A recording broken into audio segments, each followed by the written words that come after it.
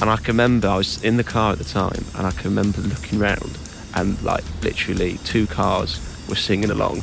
Just stop crying your heart out. There's not many bands that can do that, create an emotion which just brings people together. I can remember sort of thinking it's just another news story and they'll all get back together again. But in that time they didn't, so it was a bit of an oh moment. I did kind of dress like them with T-shirts, funky trainers, because they were well into their trainers, and the bucket hats, yeah. 10 years ago today, Oasis announced they'd split up for good. Tonight we will tell the story of the band from the beginning, going through to the split, and looking at whether we'll ever see a reunion. This is the story of a band who led the cultural phenomenon of Britpop, who sold out world tours, who had 8 #1 albums, and filled more tabloid column inches than any other band in the 90s and throughout the noughties. From almost overnight success to rivalries with other bands. Well, my ears are in pain in hearing your voice. You know what I mean? You're right, you know, music should be a uplifting thing. To rivalries within the band themselves. Liam kind of does the you and all that, and he kind of storms out of the dressing room. This is the story of the rise and fall of Oasis. This is Live Forever.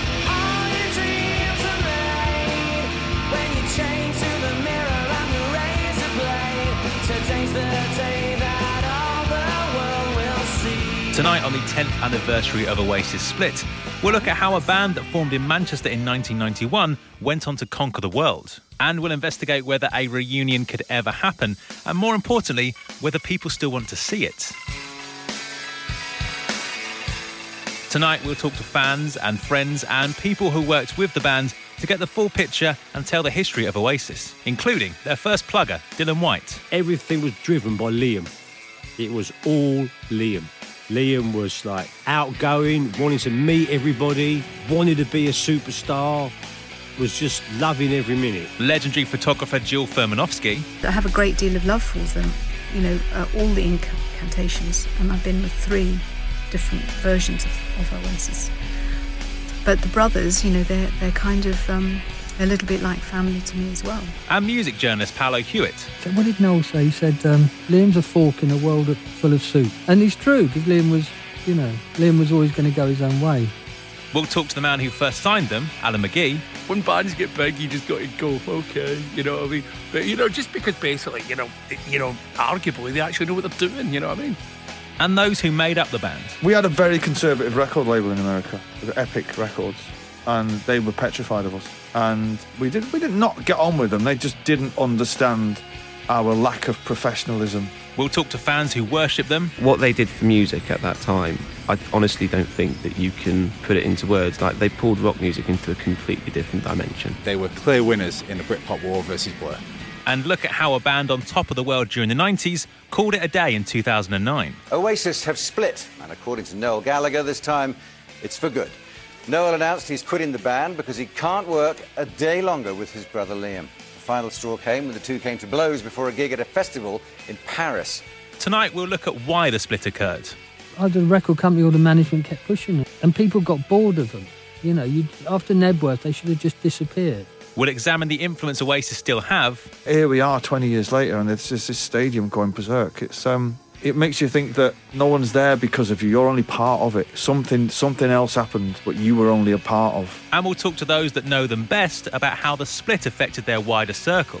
It's just like, I suppose, when couples get divorced, you know, if you're friendly with one and the other's not too happy, and it's very difficult to keep a balance. I don't know how Peggy Gallagher does it, because she's the mum, I guess she's had to find her way through it. This is Live Forever.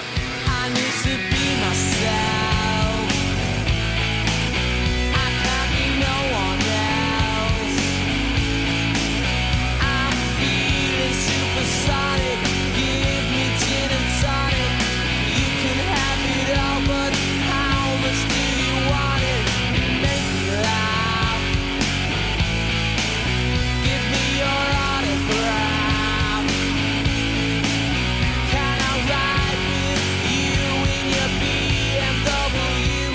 Whenever Oasis is mentioned, the two people who immediately spring to mind are Noel and Liam. Their creative partnership and family ties, and indeed family tensions, are what made the band impossible to ignore. But the story of Oasis begins without Noel. The origins of Oasis begin with bassist Paul Gwigsy McGuigan, who invited his old school friend Liam to join the band The Rain as a vocalist. The band also included guitarist Paul Bonehead Arthurs and drummer Tony McCarroll, who were part of the original Oasis lineup. By all accounts, the band's music wasn't great. Noel described them as just awful, with Liam acknowledging, "We were We'll let you make up your own mind."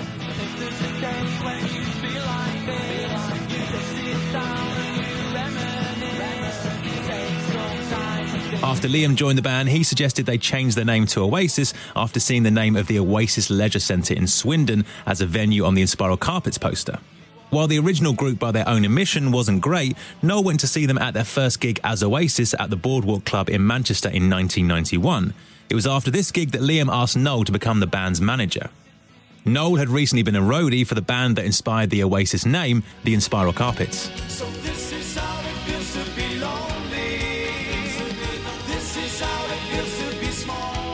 Liam obviously felt this stint in the music industry had given Noel a good grounding to take the band to the next level.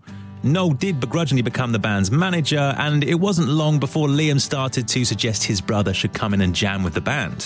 I remember kind of putting it off for a while, and then anyway, one Sunday, they had to pass my house, my flat where I lived, to go to the rehearsal room. And they just doorstepped me and picked me up and said, "Come on." So I went and did it. And I got to say, as the band started playing and I joined in, I thought, I quite like this. Noel did eventually join the band as a full member and straight away took control of the creative process, given the band's songs he'd written. He changed the way the band played to a simpler style, with basic chord and notes being played by Arthurs and McGuigan, and McCarroll drumming basic rhythms behind them. And the original lineup of Oasis was born. The band spent much of the next year practicing, gigging and producing demo tapes, just like this one.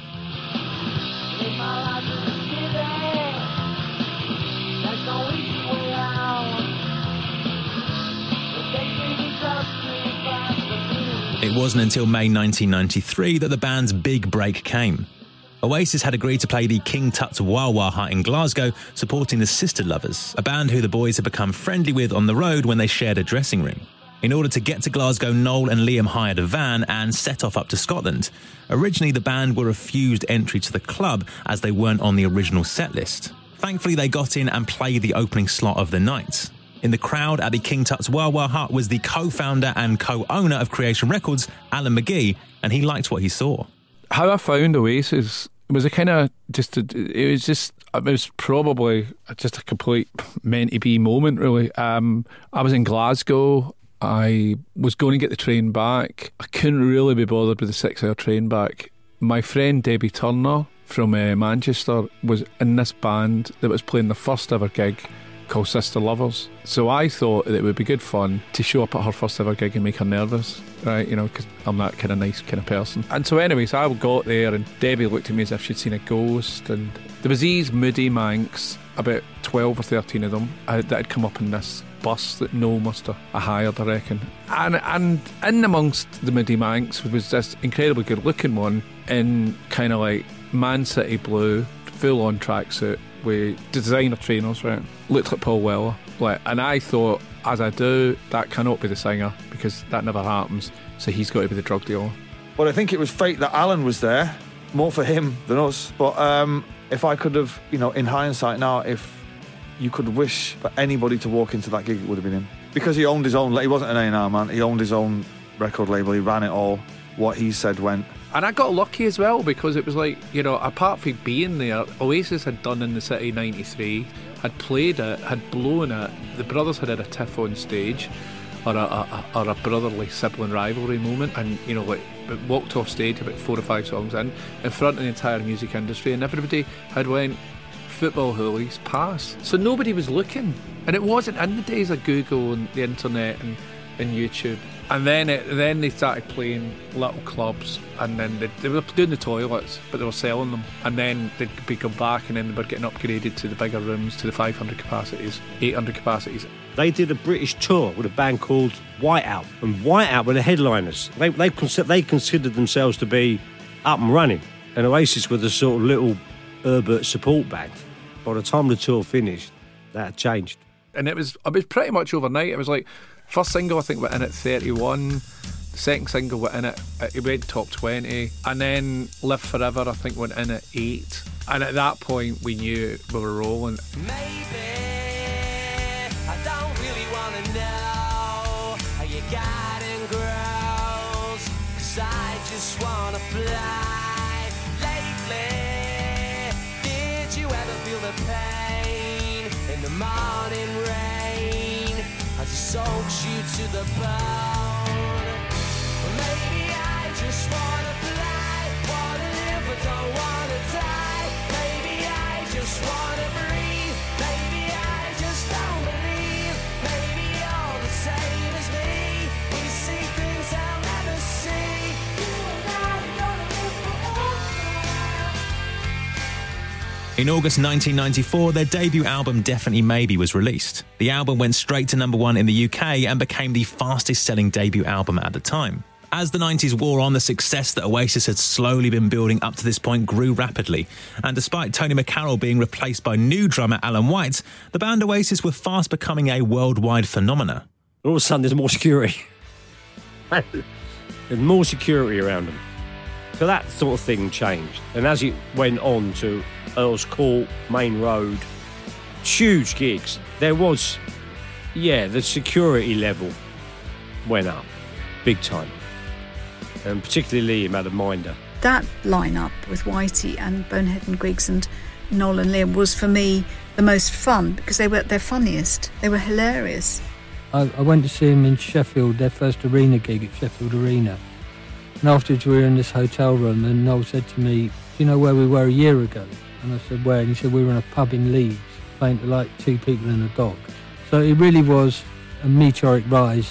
With the lineup in place, the band released their first UK number 1 single, Some Might Say. Me and Noel get into an argument on this one because he wanted Some Might Say as A side. He won.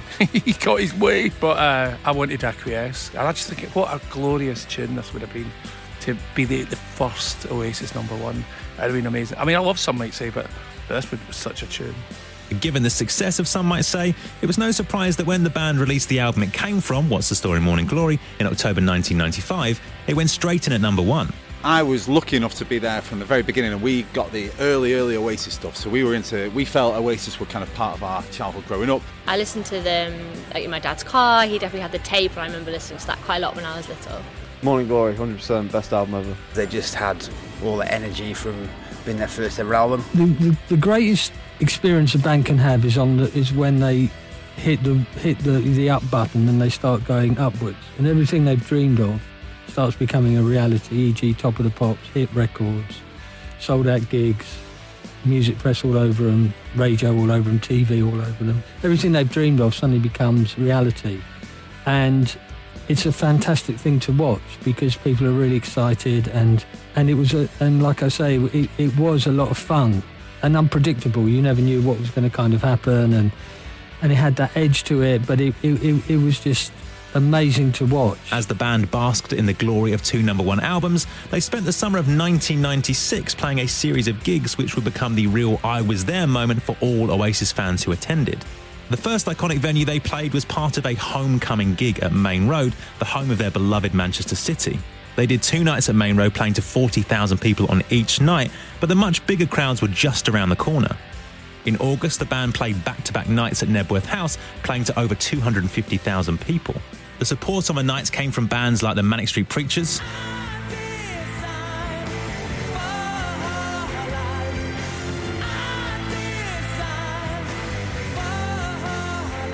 Cooler Shaker,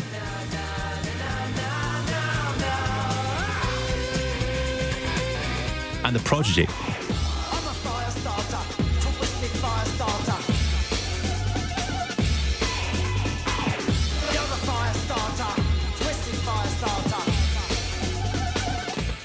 It was the type of gig that most bands can only dream of, and arguably it was the peak of Oasis's popularity. It was the speed that Oasis did it in 2 years. In 2 years, from playing, the Water Rats to Nebworth, and then it came to light Like, there was one Nebworth and there'd be a second. If the phone keeps ringing, we'll sell more tickets. It was really hard to get tickets, and if you got a ticket, it was kind of like, oh my God, everybody wanted to buy the ticket off you. Seeing them live was amazing because, and it's kind of more amazing with kind of hindsight and looking back at it. Just ridiculous, filthy, dirty gigs, like how I used to love them. It was amazing. It was electric, it was just absolutely amazing. Best bands that were on at the time, like Prodigy, Fat Boy, but Oasis topped the lot, didn't it? Well, people do play Nebworth and have since done more gigs than us, but I'm not sure a band, even, you know, where's the gang of lads who's coming to form a band on a council estate and to somehow do it all on their own terms on an independent record label and become the biggest band in the world? You know, that means inspiring a generation in your own country. That's the easy bit. But, you know, inspiring a generation in America as well, and in Italy and France and Japan and Australia, you know what I mean? All the thing that you've seen at Nebworth, that happened all over the world. You know, we were playing stadiums everywhere. Maybe Noel loved it because they were so big, but I think the rest of them really felt like it just wasn't fun anymore. And I think, personally, after Nebworth, they should have done two things. Either taken a year off, right, or split up and gone, that's it, we've taken this as far as we can. Thank you so much, goodbye. And they'd have gone down in history as, you know, this amazing thing.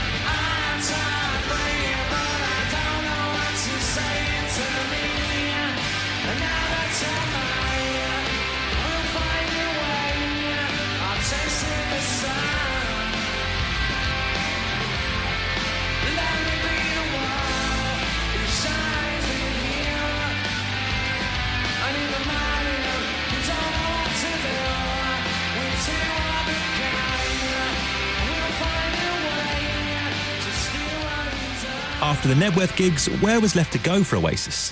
Find out next on Live Forever. You're listening to Oasis Live Forever on Absolute Radio.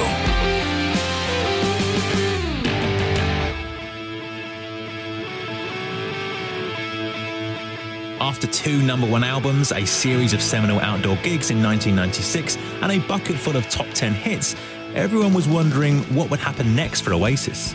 Music journalist and author Paolo Hewitt explains how everything changed for the band after they released their third album, Be Here Now. I went on the Be Here Now tour, which was a 6-month world tour, to write a book called Forever the People. And that was a slog, because suddenly it's not little clubs anymore, and it's not, you know, there's a whole weight of expectancy on them because they're playing arenas. You know, everything suddenly became very serious. While Be Here Now sold nearly 500,000 copies on the day of its release, making it Oasis's fastest-selling album at the time, it has since been described as the death of the Britpop movement. It went seriously downhill after the second album, Oasis. Didn't buy the third one because it sounded awful, and it was awful, and even Knowles admitted that. However, Q Magazine's Ted Kessler disagrees. I think every one of those first 3 Oasis albums had an enormous impact in a way that nobody could really believe, and I don't think Creation were really prepared for it. Their former manager Alan McGee also questions if the album really was a flop. So that sold 11 million. I mean, that everybody goes on about, you know, that's a failure. And, you know, me and Noel have both had moments when we've looked at each other and laughed and went, you know what, we really are failures. Do you know what I mean? You know, but the only 2 guys that could be called failures, but I released it, you wrote it, we sold 11 million. Totally nuts. Legendary photographer Jill Furmanovsky suggests that after early success, many rock bands find it difficult to carry on with the same level of success. My experience with rock bands is that their first few albums are an outpouring of what they've been saving up since they were 4 or something. And when they've got that out and it's been successful, they're then in a place that they weren't in before, and therefore There's not that many artists that can continue at a very high level to produce the same quantity of great material. It was around this time that relations between Liam and Noel started to strain to breaking point. Their early plugger, Dylan White, explains why this started to happen. They weren't travelling in the same cars. That's what happens with success. You're no longer in the van. Then you start having a car, then you have your own cars. And if you're getting on, that's fine, because you still talk to each other. But if you're not getting on, you've done the gig and you get in the car and that's it. After the lukewarm reaction to Be Here Now, the band kept a low profile and went back to working in the studio in 1999 to begin work on their next album, but all was not well. Bonehead went and Griggsy went. So you got in Andy Bell and you got in Gem, right? So they kind of do as they're told, so to speak. They took that private turbulence into the public arena, and that's why it was always kind of, are they going to split up or are they not? If you know turbulence as a child, you keep turbulent. You have to have turbulence as an adult because that's what you know. And that's what made them so fascinating and compelling. Standing on the Shoulder of Giants was the first album Oasis released on their own label Big Brother when it came out in February 2000. This was also the first album to feature a song written by Liam Gallagher. The track was called Little James. Little James, we're all the same. Always seem to look to us. We were meant to be grown-ups.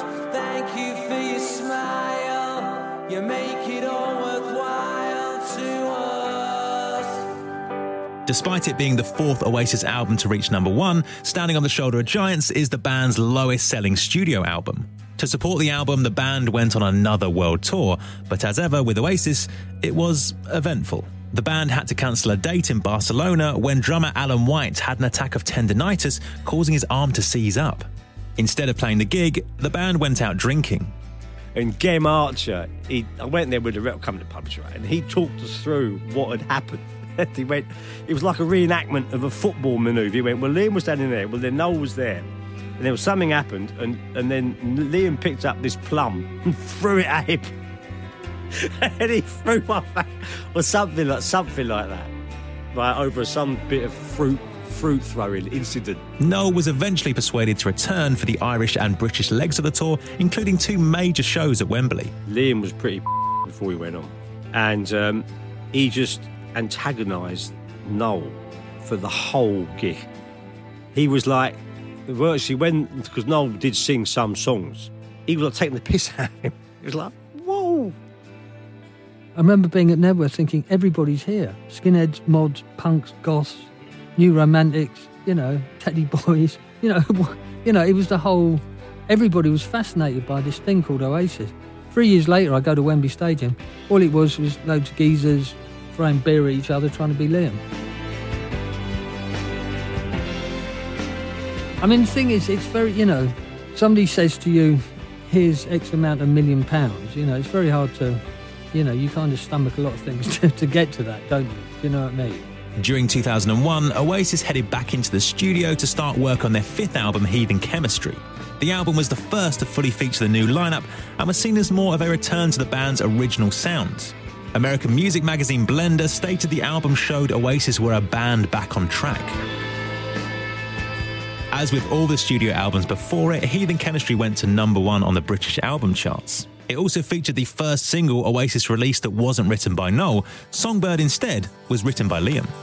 Talking to the songbird yesterday, flew me to a place not far away. She's a little pilot in my mind, singing songs of love to pass the time.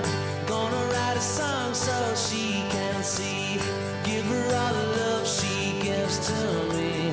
Talk of better days that have yet to come. I never felt this love from anyone. In the summer of 2002, the band started a world tour to support the release of the album.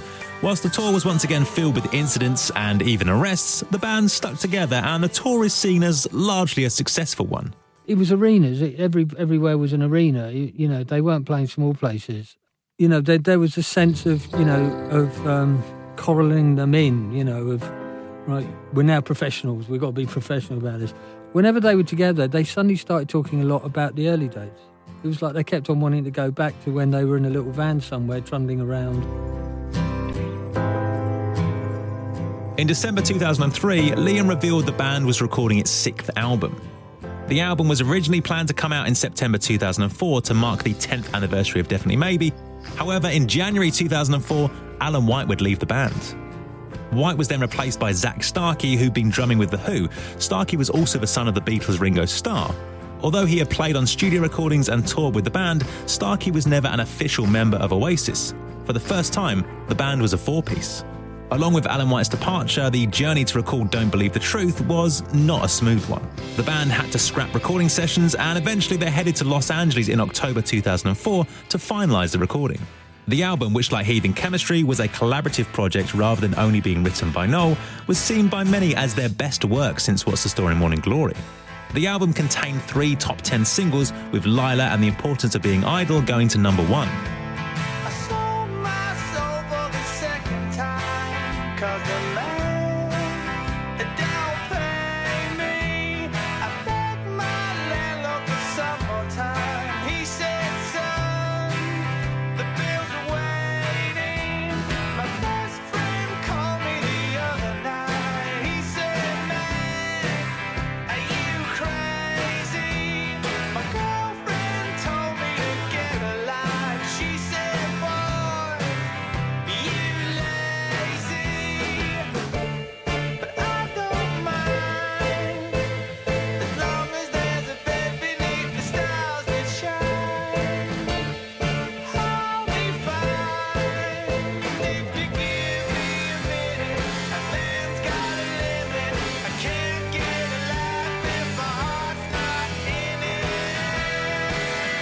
The tour that accompanied the album passed without any major incident and was the band's most successful tour for more than a decade. Following the release of Don't Believe the Truth, Oasis experienced a surge in popularity. In 2008, Q Magazine conducted a poll to find the 50 greatest British albums of the last 50 years. Definitely Maybe came out on top, with What's the Story Morning Glory coming in at number 2. In late 2007, Oasis were back in the studio working on their 7th album, Dig Out Your Soul. The album reached number 1, meaning that every one of Oasis's studio albums had topped the albums chart in the UK. The album also reached number 5 on the Billboard 200 in the US, making it the highest charting Oasis album in the US since Be Here Now reached number 2 in 1997. I think the American sensibilities are different to ours. So whereas we kind of go, wow, look at these guys, they're amazing.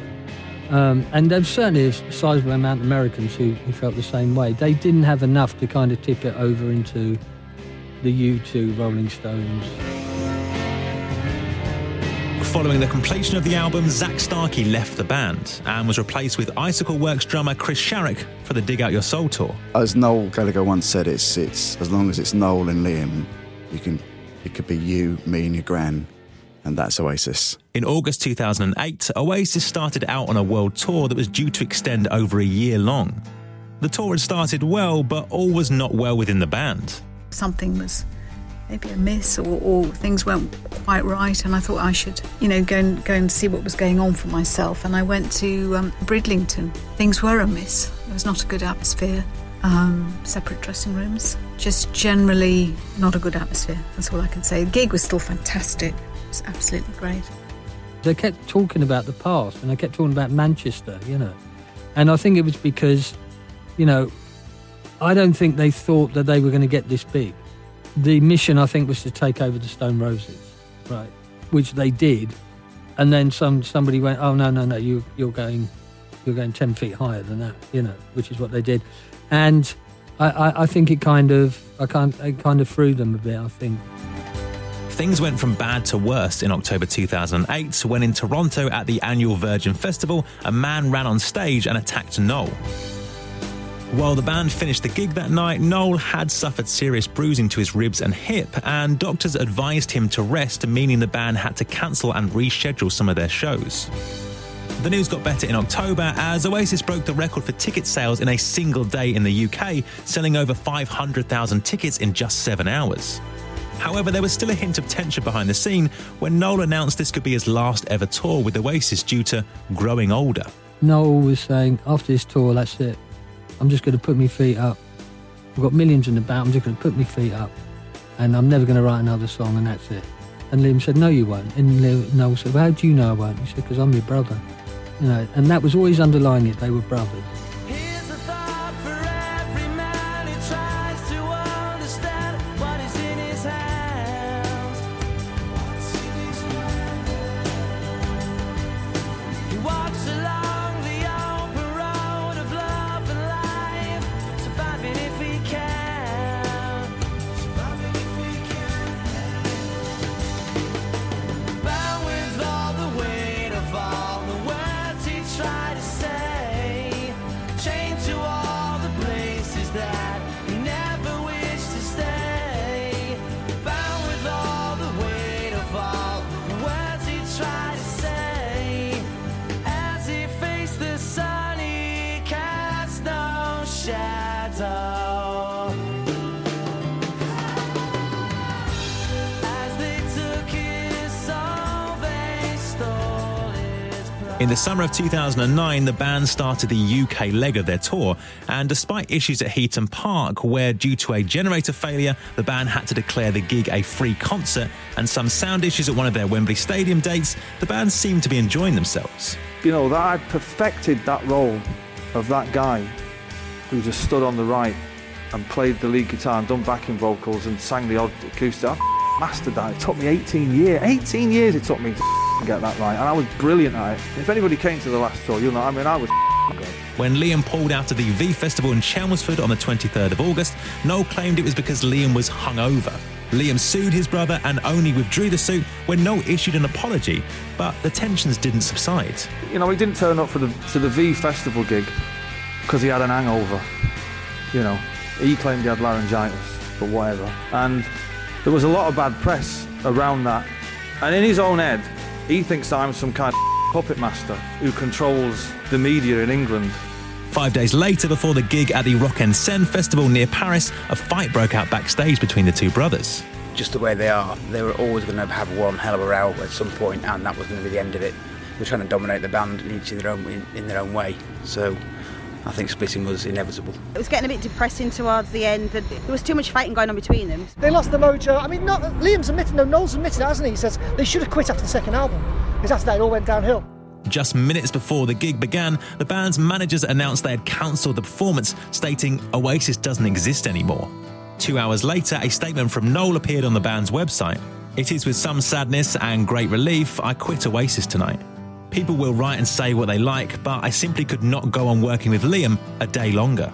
And with that, Oasis ceased to exist. Sitting on my own, chewing on a bone, 1,000 million miles from home, when something hit me somewhere right between the eyes. Sleeping on a plane, you know you can't complain. You took your last chance once again. I landed stranded, hardly even knew your name. I wanna talk tonight until the morning light, about how you saved my life. Let me see how we are. Let me see how we are. But what really is the band's legacy? How did a band that was on top of the world implode so spectacularly? And is there hope for a future reunion? Find out next in the final part of Live Forever. You're listening to Oasis, Live Forever on Absolute Radio.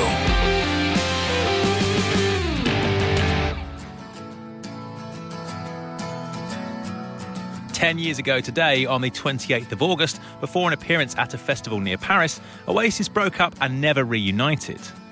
But was the split coming? Legendary photographer and friend of the band, Jill Furmanovsky, explains what the final tour was like. I'd done Heaton Park, which had a lot of tension, but that's what I remember. The band's first manager, Alan McGee, was shocked. I thought it was going to go on forever. So did they. and it didn't. We're gutted. Author and music journalist Paolo Hewitt, who'd been on earlier tours with the band, had seen it coming. I was at home and I thought, oh, they've finally done it. You know, it was always going to happen, you know, but finally something had pushed somebody over the edge, you know. Their first plugger, Dylan White, thought it was just another tiff at first. It was taken with a bit of a pinch of salt, but, oh, right. You know, you never sort of thought it would end. The response from Oasis fans, however, was one of sadness. I can remember where I was. I was in a reception in a hotel in Paris, a hotel reception in Paris, and they had the news channel, BBC News, on in the background. It was the breaking news that Oasis had split up. Like, number one, when is there ever breaking news that a band split up? That's how big they were. They were literally breaking news that it had happened. I think they've both got massive egos, and I think they're both going to compete to be the best songwriter, the best performer, and there's not enough room in one band for that sort of relationship with two brothers.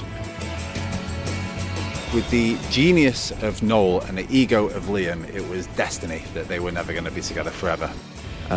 It took probably 3 or 4 days to kind of get my head around the fact that actually they might not be getting back together. It was quite big because they were like the biggest band for such a long time. I was quite sad, yeah, I really was. I think I actually shed a tear. Today was gonna be the day, but they'll never throw it back to you. By now, you should have somehow realized what you're not to do. I don't believe that anybody feels the way I do about you now. And all the roads that lead you there were winding, and all the lights that light the way are blinding. There are many things that I would like to say to you, but I don't know how. I said maybe you're gonna be the one that saves me.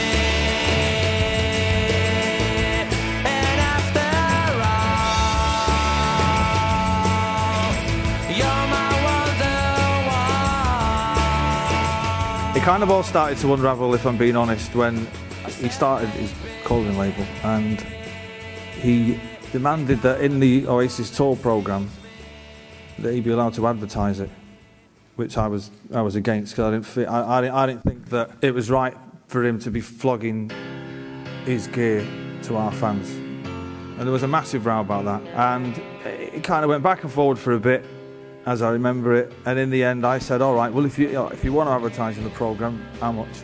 And he couldn't get his head around that, and I was like, well, if Electrolux kettles, want to advertise kettles in the tour programme, they pay us money, right? So how much are you going to pay me? And he hit the roof, and it slowly went downhill from there.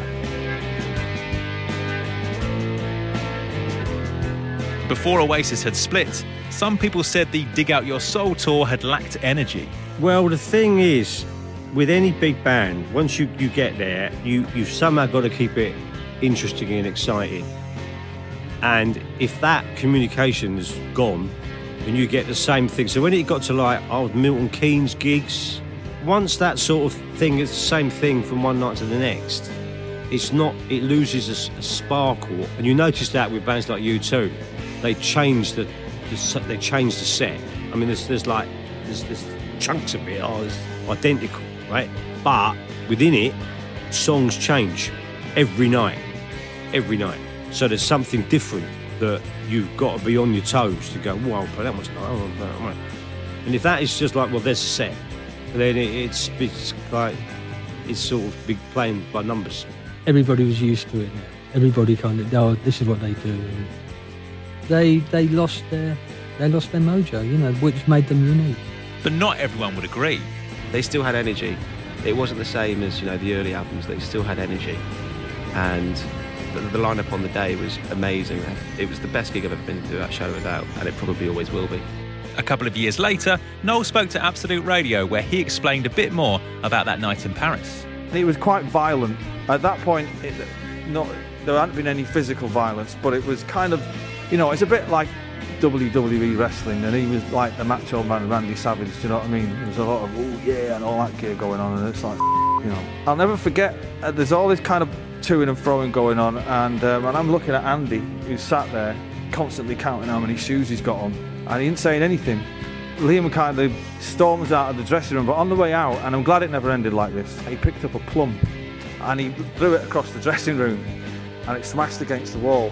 And for whatever reason, he went to his own dressing room and he came back with a guitar and started wielding it like an axe, and I'm not kidding. It's a real unnecessary, violent act, and he's swinging this guitar around and he kind of, he nearly took my face off with it. And it ended up on the floor, and I put it out of its misery, Then I said, well, look, there was people who were in the band not saying anything, kind of looking the other way. It wasn't even a big dressing room, do you know what I mean?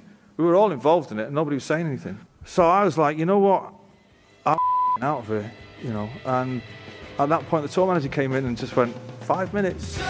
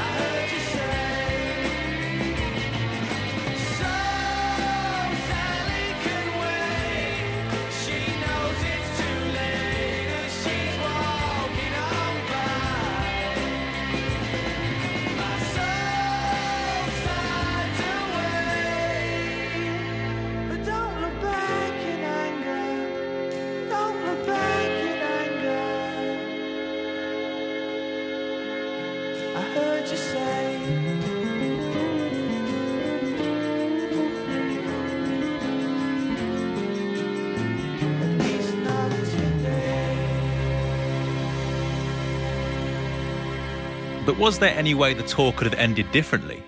If I had my time again, I'd have gone back and done the gigs. That gig would have been dreadful because he was out of his mind, I'd have done that gig and I'd have done the next gig and we'd have all gone away and we could have probably discussed it, what we were going to do. We may never have split up. With such a dramatic split, there was always going to be a falling out, and some people were caught in the middle. Suddenly you were pushed from one, out of one camp and into another, and that has never really recovered, although occasionally I see Liam at some event or other where we're both there, and he's always polite and friendly. But, I don't feel welcome I haven't been made to feel welcome on that side. Funny enough, it's not just Liam, but actually some of the road crew split. And from time to time I've bumped into them and I've thought, oh God, yeah, they're working with, this lot are working with Liam and other lots are working with Noel. So even within that, there was a kind of a split. So I lost a few road crew friends because I always felt more of the crew. The resentment between Noel and Liam has only increased over time, and given the fact the brothers enjoy a Twitter spat on an almost monthly basis, is there any hope for a reunion anytime soon? No, you can never say never. Never say never. I mean, sure, the pair of them have done very well with High Flying Birds and with Liam on his last solo album. Just like, well, I don't really have to. Even if they are getting constantly offered money to go back together, like, don't have to. I don't know, man. I can't see it. Not in the short term, anyway. Not anytime soon. I think you have to say never, because I saw Pink Floyd reunite. I never thought in a million years that Pink Floyd would ever reunite. What I did notice about that particular reunion, the Pink Floyd one, which was just for a few gigs and for charity, and I was actually there at the time, it was incredible, is that whilst it was a fantastic reunion gig and most unexpected, it didn't heal any of the wounds that had been made previously, and I would say they were just buried for a short period of time. And when there are a lot of wounds, as there are in this particular situation, if they did reunite, it might be some bonkers situation that might make them do so, but I wouldn't assume then that Oasis are back together. So whilst I have no knowledge of any reuniting, you should never say never, always leave a kind of crack open. That's how the light gets in, isn't that what Leonard Cohen said? I think a lot of people and this is not me putting it out there going, oh, I need my brother, I'm quite happy doing what I'm doing, I'm having a nice time, I'm sure he is, you know what I mean? But I just think sometimes, like the Smiths and the Jam and all that, I think we should put all our aside and just all have a good time, you know what I mean, before, go somewhere else. 'Cause all of the stars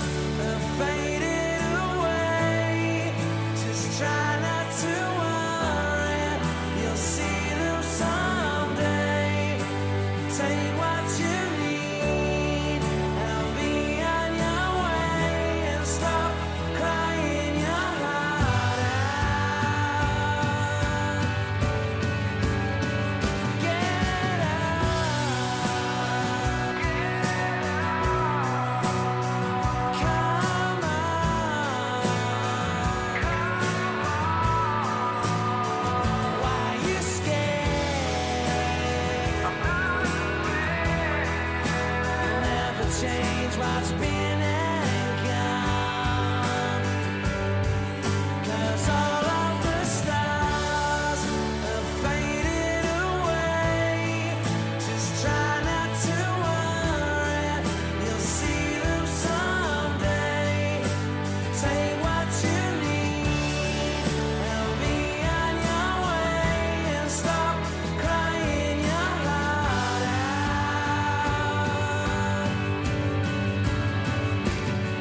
Even if a reunion did happen, would people still care?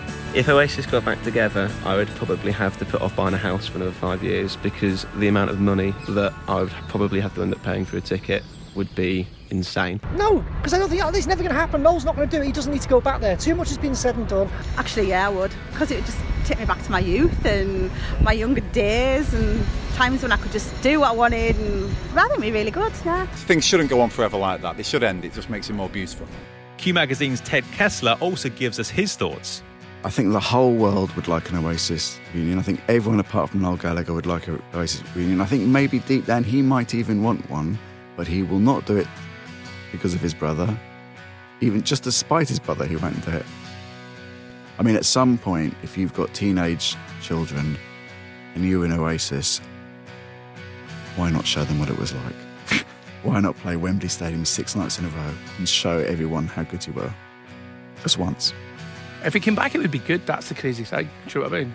What's the point? It feels like Noel's on his own little thing now and Liam's on his, and what is the point? While it doesn't look like the band will be reuniting anytime soon, they still have an incredible legacy. Throughout the 1990s, Oasis led the way of the Core Britannia movement, which restored optimism and pride across the country after the tumultuous decades of the 70s and the 80s. On top of this, many great bands we still enjoy today from the UK and further afield have said that Oasis are one of their main inspirations. That's bands including The Killers,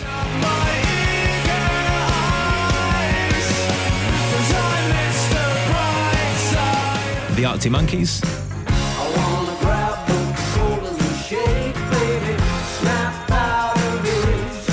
Catfish and the Bottlemen,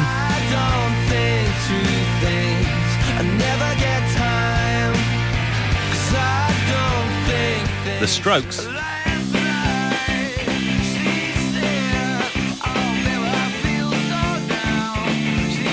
and Coldplay.